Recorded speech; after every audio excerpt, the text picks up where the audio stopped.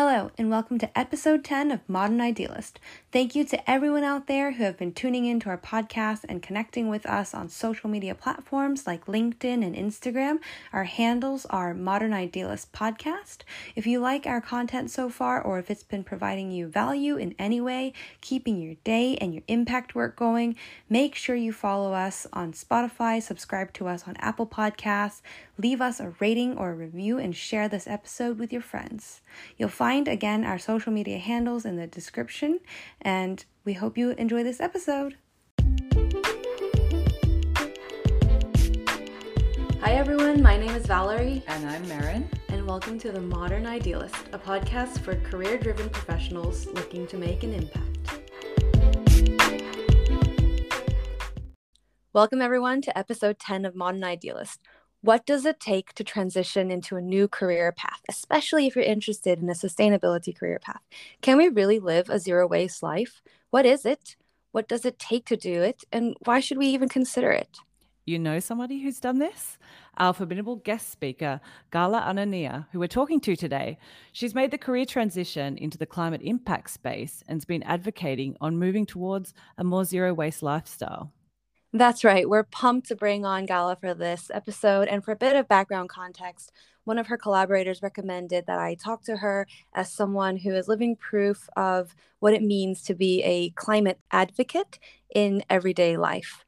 Gala helps companies decarbonize. She is currently working for a global sustainability consultancy and previously was at My Footprint, a carbon accounting startup bringing climate actions to SMEs. She holds a master's in sustainability management and innovation from Westminster Business School. In her past career life, she was a conference interpreter working mainly in finance and sustainability. She's espoused to the zero waste lifestyle for a few years. Also, she's lived in 6 different countries and speaks 4 languages. How awesome is that? 4 languages fluently. As a multilingual person myself, I usually come across, I think 3 is the most I've come across that people are able to have be able to hold in their heads, really. So anyways, welcome Gala. Very excited to have you on. And just on a personal note, we've spoken previously about our similar backgrounds between different cultures and different languages. You have a really diverse background yourself between different nationalities and those cultures. Before we hop into your climate life, would you like to tell us a little bit about that connection that we had on, different cultures? Yeah, hi. Thank you so much for having me. I'm very excited to be here. Yeah, I was born into a multilingual, multicultural environment with French mother, Italian father, who both lived in the US for a long time, and it was an interesting position to be in, and I've always felt that I was in between cultures, and yeah, I guess it made me very curious as to how other people think, because it just varies so much from one culture to the next. Absolutely. I resonate with that. I mean, I think when your own identity crosses these different cultures, that's when you're more prone to see things from a global perspective. And I think one of the big things that would fall in the bucket would be climate and climate change. So I often think that people who understand multicultures understand or sort of have a view on that as well. So I think that's quite interesting, and how that speaks to your current passion in climate. Yeah, Gala, we're really curious about, how you got into the zero waste lifestyle. I would love to talk about that.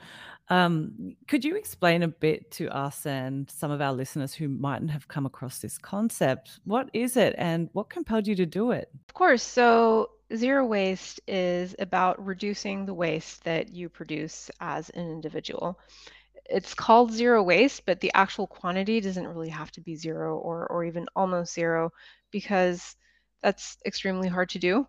It's more of an aspirational thing. But so the idea is really to do what you can to reduce the amount of waste that you generate, and then you reuse and recycle as much as you can. And so the way that I got into it is actually extremely vain, because it all started out when I realized that shampoo for dry hair, I have very dry hair. Mo- Most shampoo for dry hair contains a lot of alcohol, and alcohol may be really great for the properties of the shampoo, but it really dries out your hair. And so apparently, this sparked a whole existential crisis in me because if I something love as this. Mm. innocent as shampoo was lying about its benefits to my hair, then what about the rest of the things that I bought, right? So I started questioning literally everything I was buying. And that was a great process because I started realizing that I was buying a lot of things that I thought I needed, that everybody else was buying, but actually I didn't really need them. They weren't necessarily good for me or for the environment, and they were expensive, and it took time to like literally just actively go out and buy those things. And Mm. so zero waste started for me as a minimalism thing of saving money and making my own life easier and saving time by just buying less stuff. And through that, it allowed me to reduce my waste.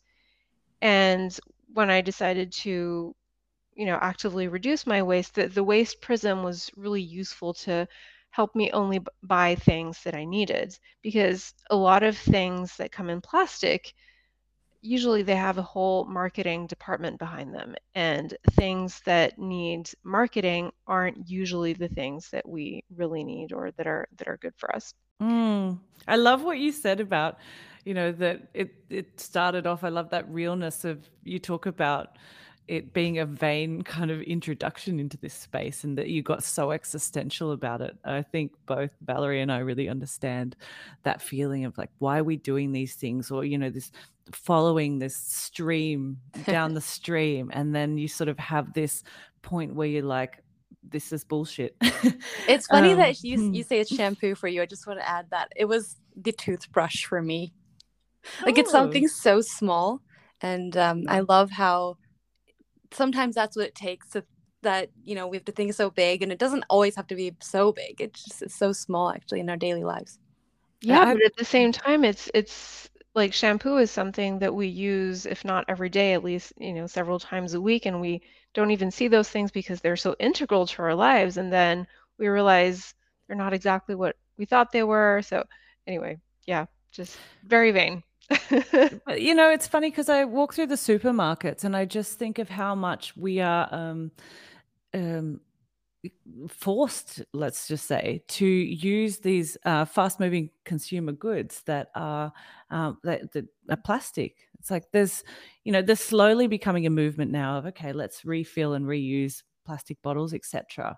But it's like okay, this is part of a what we need to do, and we need to, whether it's razor blades of like okay, it runs out and you have to buy a whole new pack, or you have to, constantly upgrading everything, whole new plastic containers, etc. It's crazy the amount of things that we think we need, but really there's often a simple replacement that will do five things at the same time. And realizing that honestly, it's just saved me so much time because if you go to the supermarket or the store and okay, we all need food, so you buy your food. Um, if you're zero waste, you mostly just shop from the produce section, which really reduces the amount of time that you spend in the supermarket because there isn't that much um, area dedicated to produce. And then you need two, three other things. And it really like aside from the fact that you're buying fewer things, so you're saving a lot of money, you're saving so much time. That was really like for me, that was a big realization. I just had so much more time for me, Mm. which then I invested in cooking more for myself, for example, because in the produce section, things are not wrapped in plastic, but they're also not prepared. Yeah, they're not processed, and so I did have to do a bit more cooking, but honestly, the net effect of going zero waste has definitely been to save a lot of money and a lot of time. Mm. In general, how did your lifestyle change more broadly? So you're cooking for yourself, you save money, you could have more of a minimalist, or, as you said, you're simplifying your life more. But could you give some other examples of what you did? So for me, it was very much a process. Initially, things didn't change so much, but I really wanted to make sure that the things that I did do would stick. The very first thing that I did, and it's I think it's very funny now, but I was talking about how shampoo created this whole existential crisis. Um, I started washing my hair with eggs. I know there's an ick factor, but the whole like existential realization came from the fact that not only was my hair super clean, but also it was more beautiful than ever. And that was so important for me anyway. And so, yeah, I started just using fewer products. I started, because the eggs would replace like 5 different products that I had in my bathroom. I started doing a little bit of DIY, but I tried to keep that to a minimum because, my focus was just making my own life easier. So that has really stuck was the deodorants. I have a deodorant that I make myself that works better than anything I'll buy in a store. So that's nice. Cooking more, I think just generally the biggest change has been being more mindful about what I buy. And even today, so I'm no longer in the zero waste lifestyle, but every time that I'm going to buy something, I ask myself, do I really need this? Is it just something that I'm buying because it's automatic and it's easy? Or like, would I rather have this thing and spend the time buying this, or would I just rather get my time back? And more often than not, I want my time back. So it's a really interesting process to go through. And that's often the most important message in all of this. I mean, for our listeners, who live in different parts of the world, the supermarkets look different to them depending on where you are. And, the messages that we get sometimes online go like they spread faster than the supplies available to us and to them.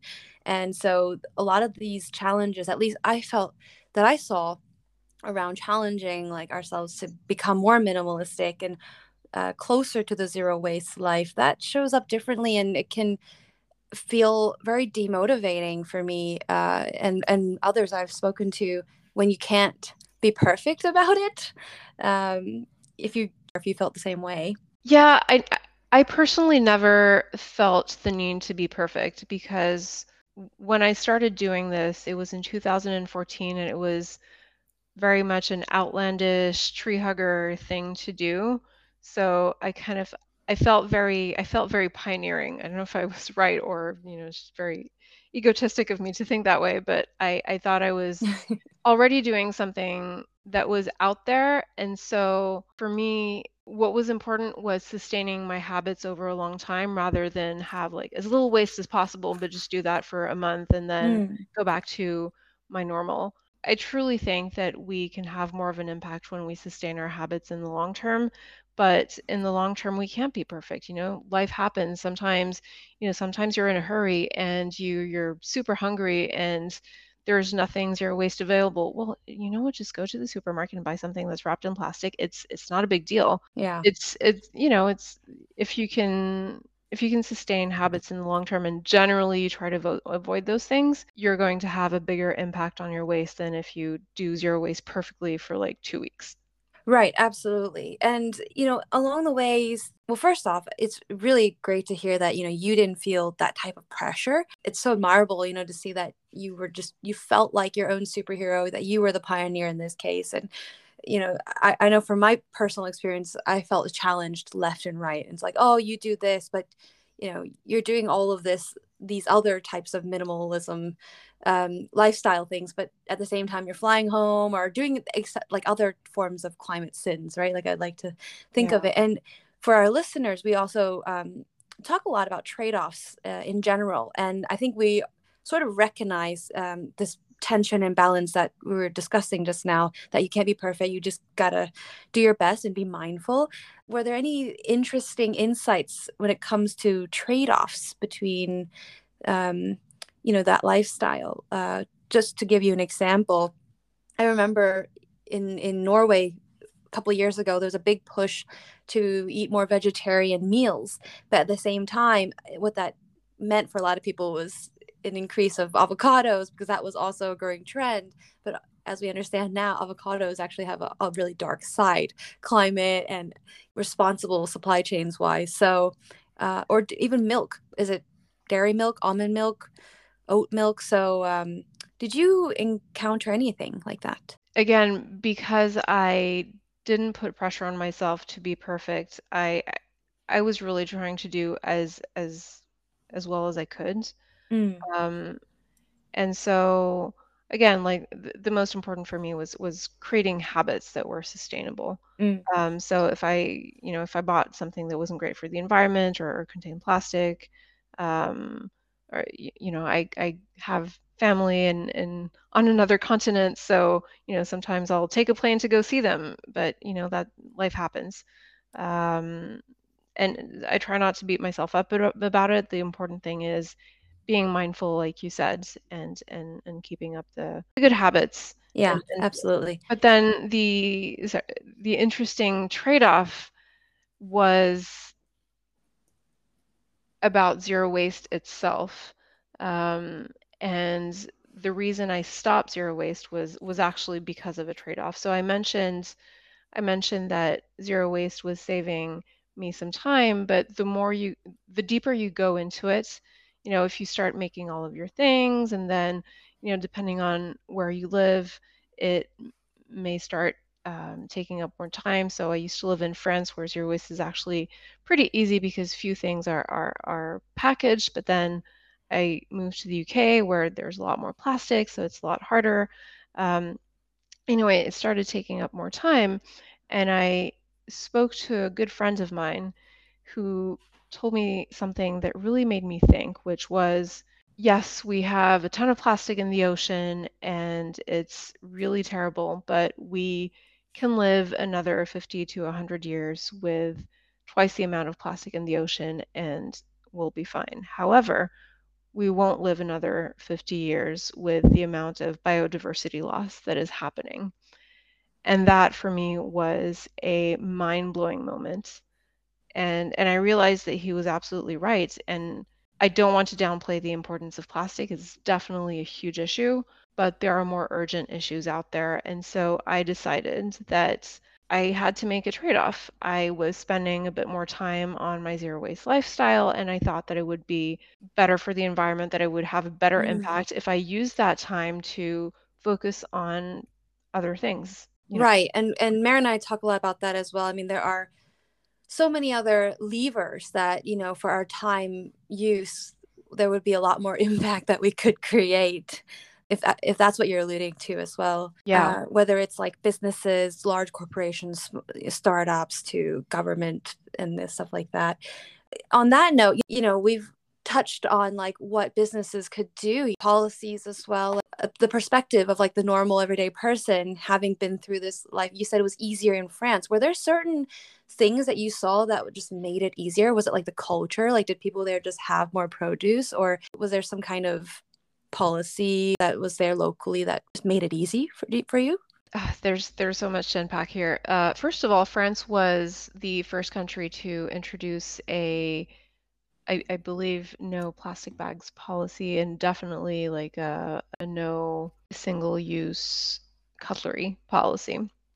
So I think policy definitely played a huge role in this. But before this happened, I think when I compare France to the UK, in the UK, people tend to be a lot more focused on efficiency at their jobs. People will often have lunch in front of their computer or just have a very quick lunch. In France, you take maybe an hour, maybe even an hour and a half to have like a real meal. It's a big meal, like it's an important meal. There's much less of a culture of immediacy and Very interesting. yeah. So there's a lot less packaged foods. And then also, I think just the way that we shop, people are more used to buying things in bulk and we go to markets to buy our produce and it's just a different way of buying things. And one thing that I noticed is when the plastic issue started gaining traction, at least in Paris where I was living at the time, within 1 year, all of the supermarkets in the city started having bulk bins. So basically things where you can buy things without waste. And it happened so quickly. And that was also a moment for me where I realized, hey, as an individual, I made choices to reduce my waste. And companies have heard this and they realize that they can make money from it.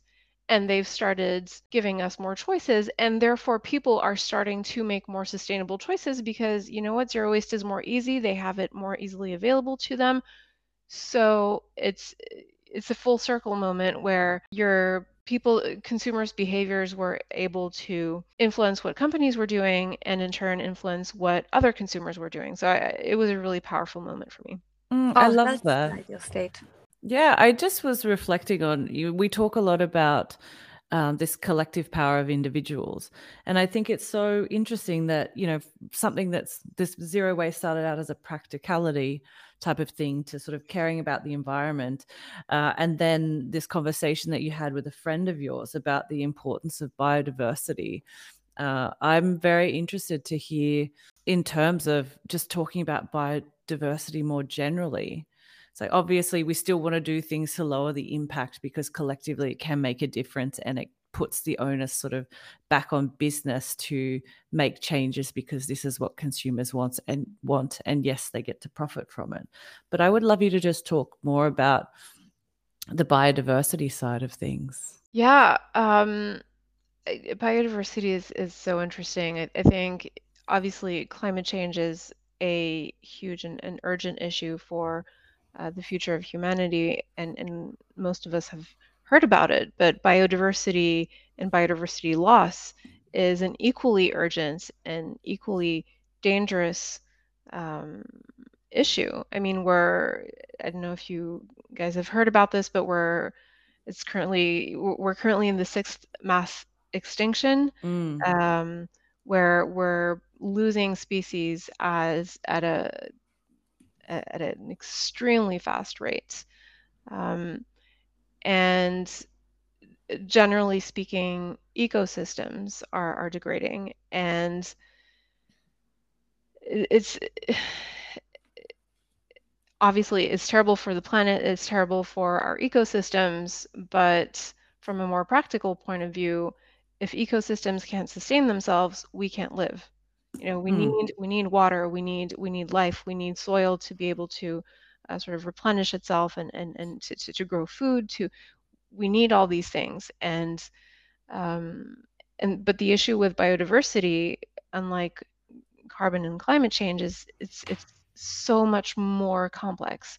With carbon, you know, you can have one metric, you know, just tons of CO2, and and you can measure how you're doing. With biodiversity, there's hundreds and thousands of metrics that you could be looking at. So it's really complex, but it's also hugely important. And what I find really interesting is that the climate crisis and the biodiversity crisis go hand in hand. So we can't solve one without solving the other. So it's really something that needs to be called attention to.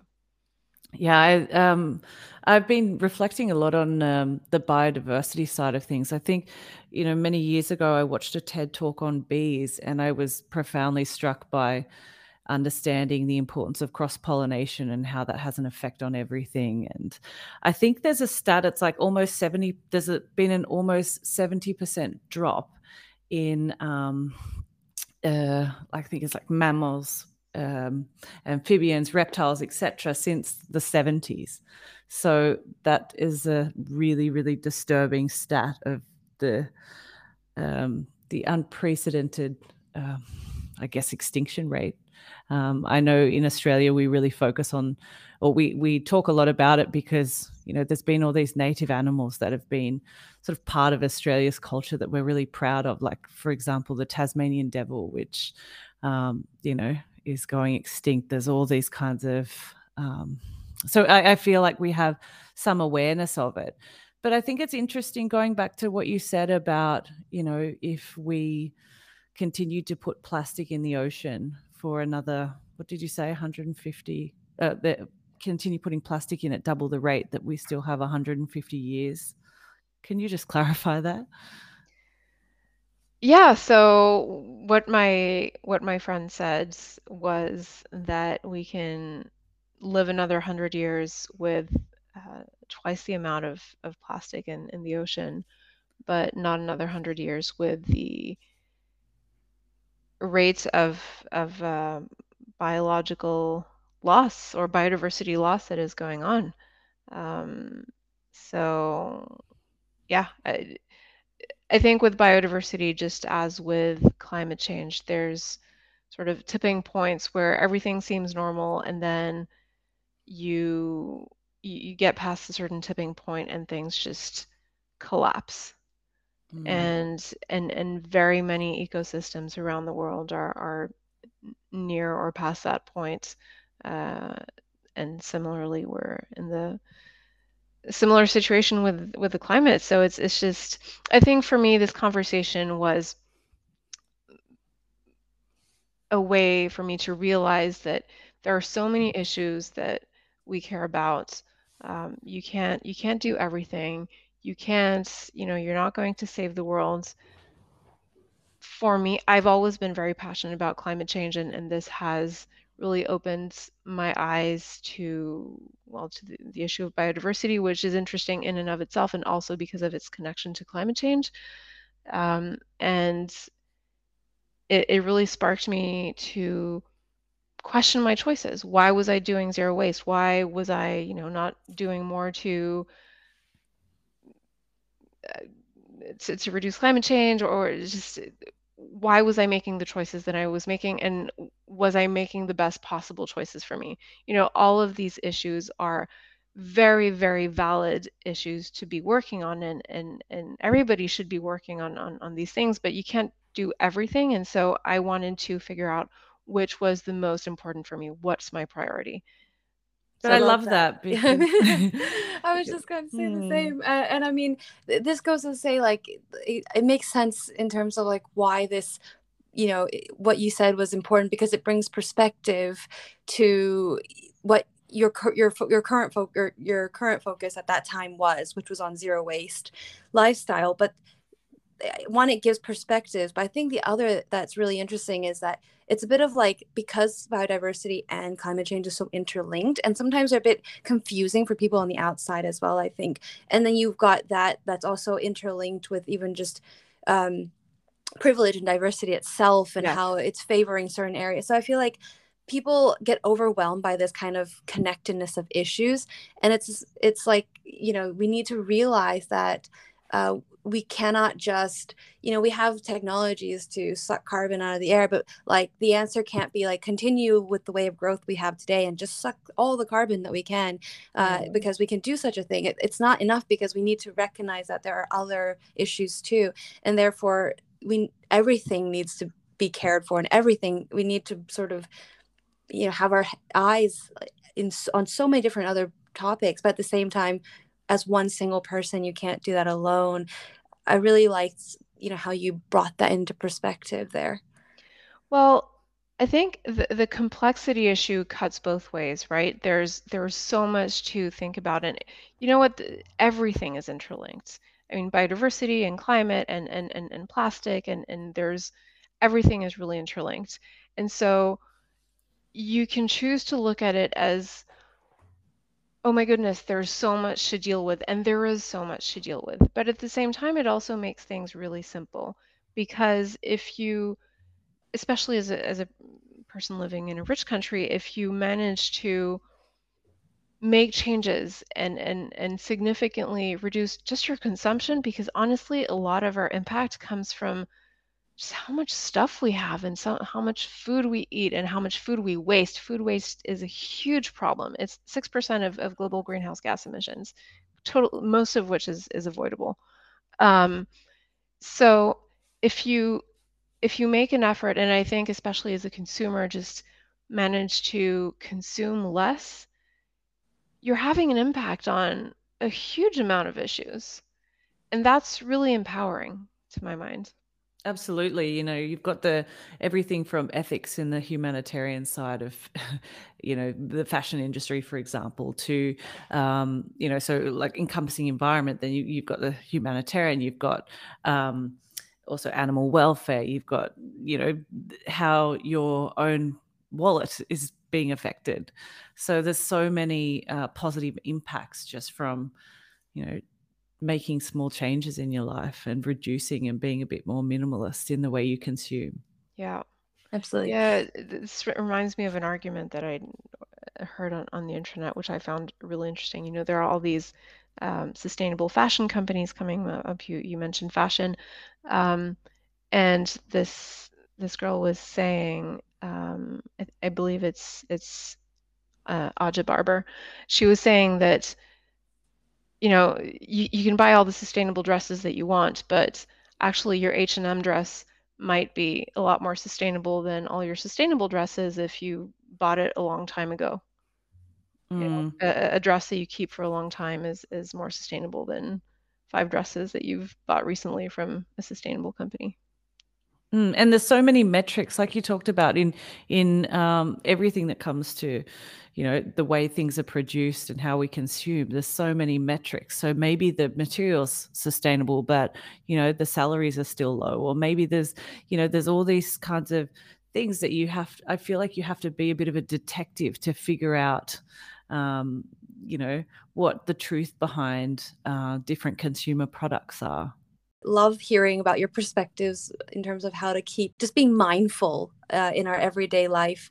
And I just really want to move into, talking about your journey as well, because a lot of our listeners want to explore staying sustainable and environmental. So in your career transitioning journey, from an interpreter to climate evangelist for carbon accounting startup to decarbonizing consulting, can you talk more about this journey and, what sparked you to make this move? Yeah, so as you mentioned, I used to work as a conference interpreter, and that was a job that I really loved and was fascinating. But I also wanted to have more of an impact because I always felt like I was just sort of an outsider looking in. I wasn't, yeah, I felt like I wasn't having any personal impact through my work, and that was important to me. And so I wanted more agency. And I had always been very passionate about climate change. And as an interpreter, I was lucky to work with a lot of key players in the climate change arena. And it gradually became clear to me that if we want change and if we want faster change, we need to involve the private sector because at that point, a lot of the conversations were around how, businesses weren't doing as much as they could to protect the environment. And so I felt like there was a huge impact to be had there. And I decided to get involved and help companies reduce their environmental footprint. And so I went back to school to get a sustainability degree and yeah, just completely changed my career trajectory. And I think for me, the hardest part of that journey was just making the decision. Going from I was an interpreter, I had this career, which I actually genuinely loved, and then deciding to make that leap into something that I wasn't prepared for, that I didn't know much. I mean, I did know things about it, but it was not a career that I had planned, and I would have to start over, go back to school, and that was very daunting. But at the same time, I had this purpose, and I knew what I wanted to get towards. And once I made that decision to say, okay, you know what, I want to make a difference, and I want to make a difference by helping companies reduce their carbon impact, then things were very easy. But I mean, obviously, it took time, and I had to go back to school and study, and but Yeah. but, How but how the hardest part was the decision. how inspiring. We talk a lot about personal trade-offs. Like, in this decision you made as well, it was out of a current job or a job that you liked back then, and it probably had given you some kind of financial stability and the trajectory as well, versus compromising at the moment. As you see now, it might not be that, but versus making that jump to go into impact driven areas. How did you do the checks, or how do you continue to do the checks and balances for yourself to make sense and sustain this journey? Well, a lot of careful financial planning. And Mm. also, I mean, I do have to say that I was extremely lucky to have a family that was able to support me. And I could not have done this without them. And I absolutely realize that I'm very privileged in that regard. And also, in a way, I got lucky because after I made that decision, COVID struck. And as an interpreter, in any case, I mean, the market just was very difficult for a while. It's recovered now, but it was, let's just say it was a good time to take a year off. Yeah, like the So, events, no events were happening anywhere. yeah, Just exactly. sort of like, So it ended up working out perfectly for me. But yeah, from that standpoint, I was extremely lucky and privileged. And then in terms of trade-offs, I really wanted to have an impact. And as I mentioned, this was the reason why I changed my career. And I really felt like where I could have most of an impact would be the private sector. And so I knew that at the end of the day, financially it would make sense for me because I mean the traditional impact areas like government or NGOs, I think those are actually really important, but they tend to pay less. But at the end of the day, if you're helping companies do something that they think will make them money and also has an impact, I think it was definitely like I knew that it would end up making sense financially. So it was an investment. I like to use the analogy, and I've been thinking. I often have these sort of points of time in my life where I think of myself like an archer, and I'm sort of drawing back the bow in order to shoot further, faster. So it sounds like with going back to studies, and obviously you said, as you said, you were really fortunate to have that support, but you kind of drew back in order to sort of propel forward again, because when we find that the topic of finances around this very important. And I agree with you that, organizations that are NGOs or, really doing this on the ground work that isn't in the private sector are absolutely integral. But it's Yes. very, very hard to do the checks and balances financially. And we talk about that struggle. So I like how you're saying that there are other options as well. So if you have come from a corporate or more commercial environment, you can go into business and create shifts there, and make a genuine difference without sort of starting from scratch again financially. So, yes, maybe there's a trade off in terms of, okay, you're still in a commercial environment, which isn't the same as, say, working in an NGO that's solely focused on this all the time. But I really believe, for myself, in being commercial at mind and social at heart. And where you can make an impact in business, it just has a very huge, broader context and a chain effect. Yeah. No, absolutely. I mean, to take a completely unrealistic example, if, you go zero waste, or if I go zero waste, it's going to have a different impact than if Greenpeace goes zero waste, which is also going to have a completely different impact than if Coca-Cola goes zero waste. Mm. So it's all a question of scale, and at the end of the day, as consumers, our choices are dictated mostly by what companies offer us. And we talked about this before. There's a circle, there's a cycle, we're all connected. But yeah, I wanted to make sure that companies could offer their customers options that helps them become more sustainable and also helps the company have less of an impact. So obviously it's very different work. I think NGOs are extremely important in awareness about climate change and I mean all the other sustainability issues. We wouldn't have that awareness without them. But in terms of impact, I think it's equally important to be working on the ground as to be working with companies that also have an influence on how we lead our lives and how sustainable our lives can be. Yeah. It always comes back to this. I think the roles of businesses, government, individuals. Mara and I have been exploring this paradox a lot in our listeners, really, the paradox of the roles and responsibility of businesses, government, and individuals. It seems like, the light has really shined on all three of these in different ways today, calling for like everyone's action. And we talk a lot about how businesses, maybe it's, our background, her and my background is in commercial and business strategies. So we've even focused more on how businesses should step up and really fulfill their responsibilities, from heavy industry companies like energy and materials all the way down chain to consumer companies like we were also mentioning earlier, FMCG, these fast moving consumer good companies in retail and groceries. Some say it's more important to push, government or the business in this transition.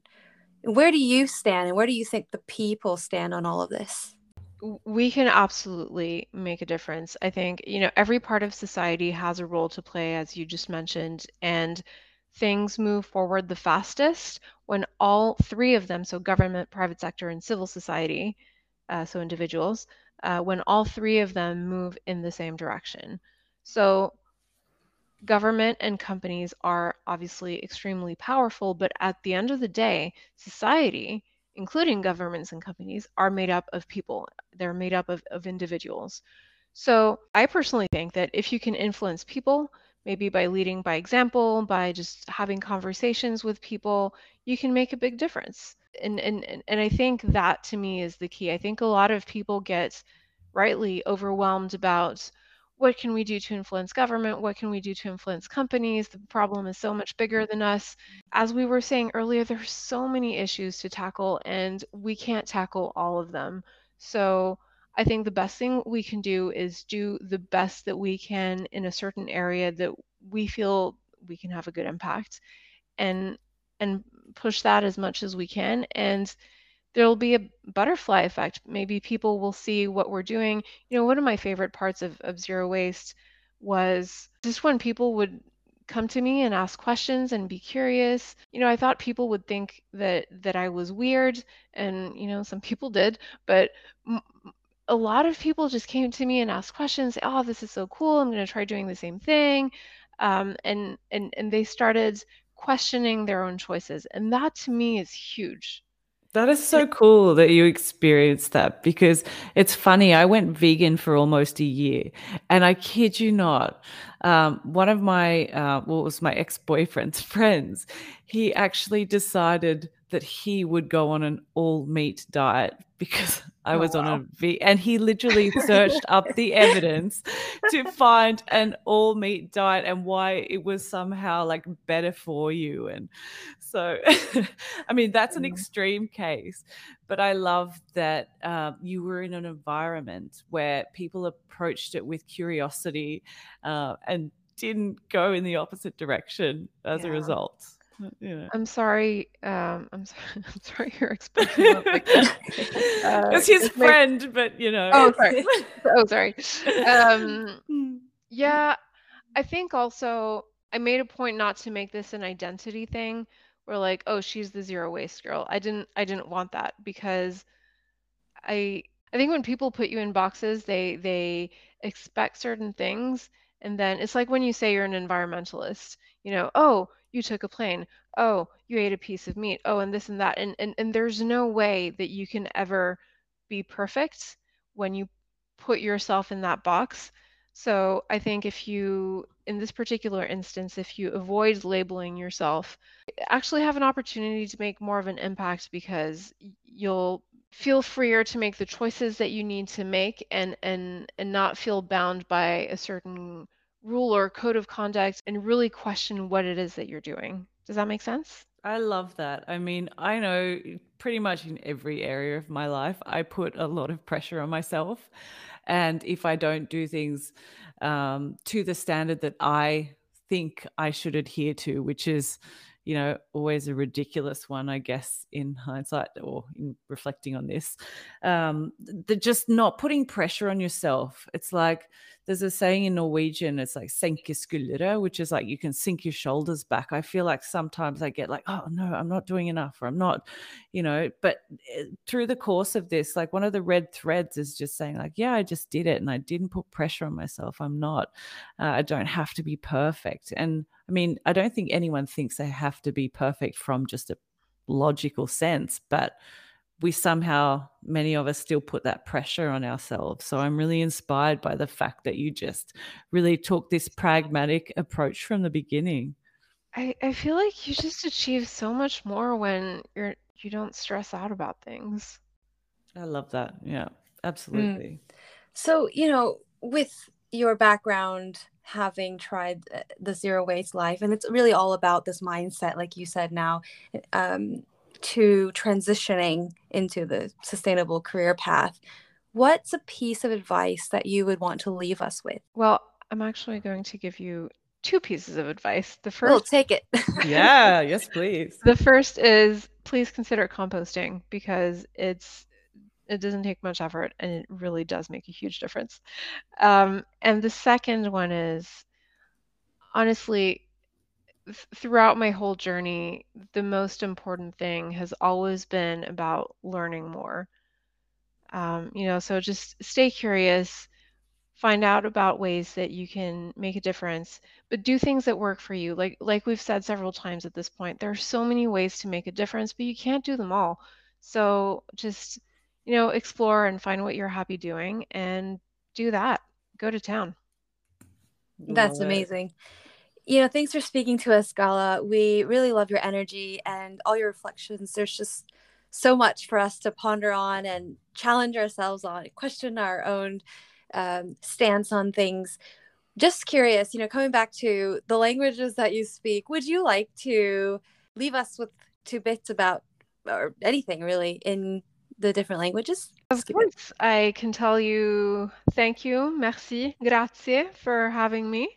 It's been super fun. I've loved having this conversation. Merci beaucoup. Beautiful. Wonderful. Thank you. Marin, could you outro us? Okay, well, thank you again so much, Gala. I feel that this conversation's been so enriching. Really, really appreciate you being on the show. I was just thinking, my key takeaways and insights, and was definitely like, make an impact where you can. If you're in the commercial space, do it there. If you're doing, in terms of everyday lifestyle, just do little changes and think about this kind of as having a minimal impact life. So I guess that's two things: make change where you can and consider a minimal impact life in light of that. And then, as I said earlier, this whole don't put pressure on yourself. I love that. It's given me, I think, a very fresh motivation to just, keep the fire burning and for it to be a long-term sustainable journey. So thank you. You rock. We've loved having you on here. Thank you so much. I'm so happy to hear that. I've really loved being on here and having this conversation. So thank you. Grazie. Merci. Thank you for listening to another episode of Modern Idealist.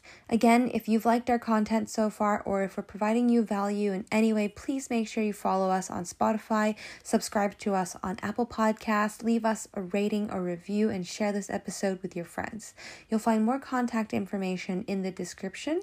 And if you resonated with this episode and want to share your thoughts with us or have a follow-up question for us, please leave us a message in the comments of this episode's post on our Instagram page, or send us a voice message on anchor.fm/modernidealist.